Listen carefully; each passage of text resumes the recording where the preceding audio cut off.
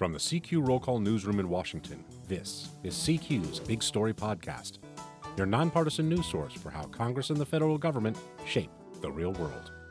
Congress is taking a 7-week break after dispensing with just a few must-do items on its calendar. Maybe they'll finish when they return for a few weeks in September, or during a lame duck session after the elections. Or, if some House conservatives have their way, next spring, so big spending decisions could be made months after the new president is sworn in. If recent shutdowns, the budget deals, and partisan brinksmanship have taught us anything, it's that there's no incentive to rush this stuff or to reinvent things. It's easier to freeze the status quo in place, extend a few deadlines, and maybe respond to a crisis or two that's in the news. I'm Adriel Bettelheim with CQ Roll Call, joined by CQ Budget and Economics editor Jane Norman with a look at what's still hanging out and what actually got accomplished as Congress skips town for its midsummer break. Jane, let's start with the unfinished side. The debate over government spending remains a terrible mess. Republicans couldn't agree on a budget plan. Not one of the 12 annual spending bills to keep the government running has made it to the president's desk, and fights over dollars and cents are getting mixed up with battles over the Confederate flag, who can use public bathrooms, the abortion practices of Planned Parenthood. Is there any real hope ahead here?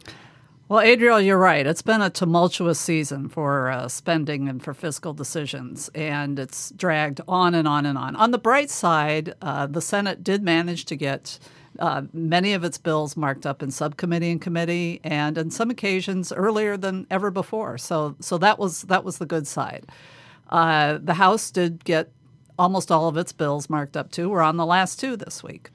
On the downside, there's no agreement yet on a fiscal 2017 plan.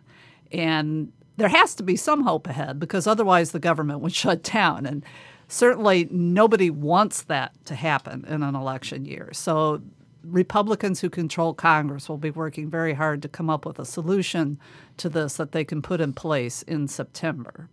One of the interesting conflict has been this fight over funding a response to the Zika virus outbreak.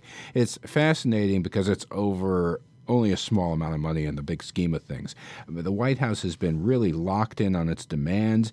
Republicans are skeptical it's even a crisis that merits new spending. There just seems to be no give on what a lot of people seem to acknowledge as a public health threat. It is a public health threat. It's acknowledged by the CDC to be a public health threat. And the CDC and other federal health officials very much want something passed by Congress to deal with this. I think even everybody who's arguing over it acknowledges it's a public health threat. I don't think anyone denies that. The problem is that there are just very, very different ideas about how to pay for this. And in the larger scheme of things, it's not a huge amount of money that we're talking about. It's probably around $1.1 billion is what they will finally arrive at. But it's sort of indicative of the larger dysfunction in Congress over spending, that the White House and Republicans and Democrats in Congress simply cannot come to agreement on this. Neither side will give. There's been some particularly vile name-calling even in recent days over this. And none of it bodes well for trying to figure out the larger decisions that will be at hand in September about how to proceed with funding the government for the next year.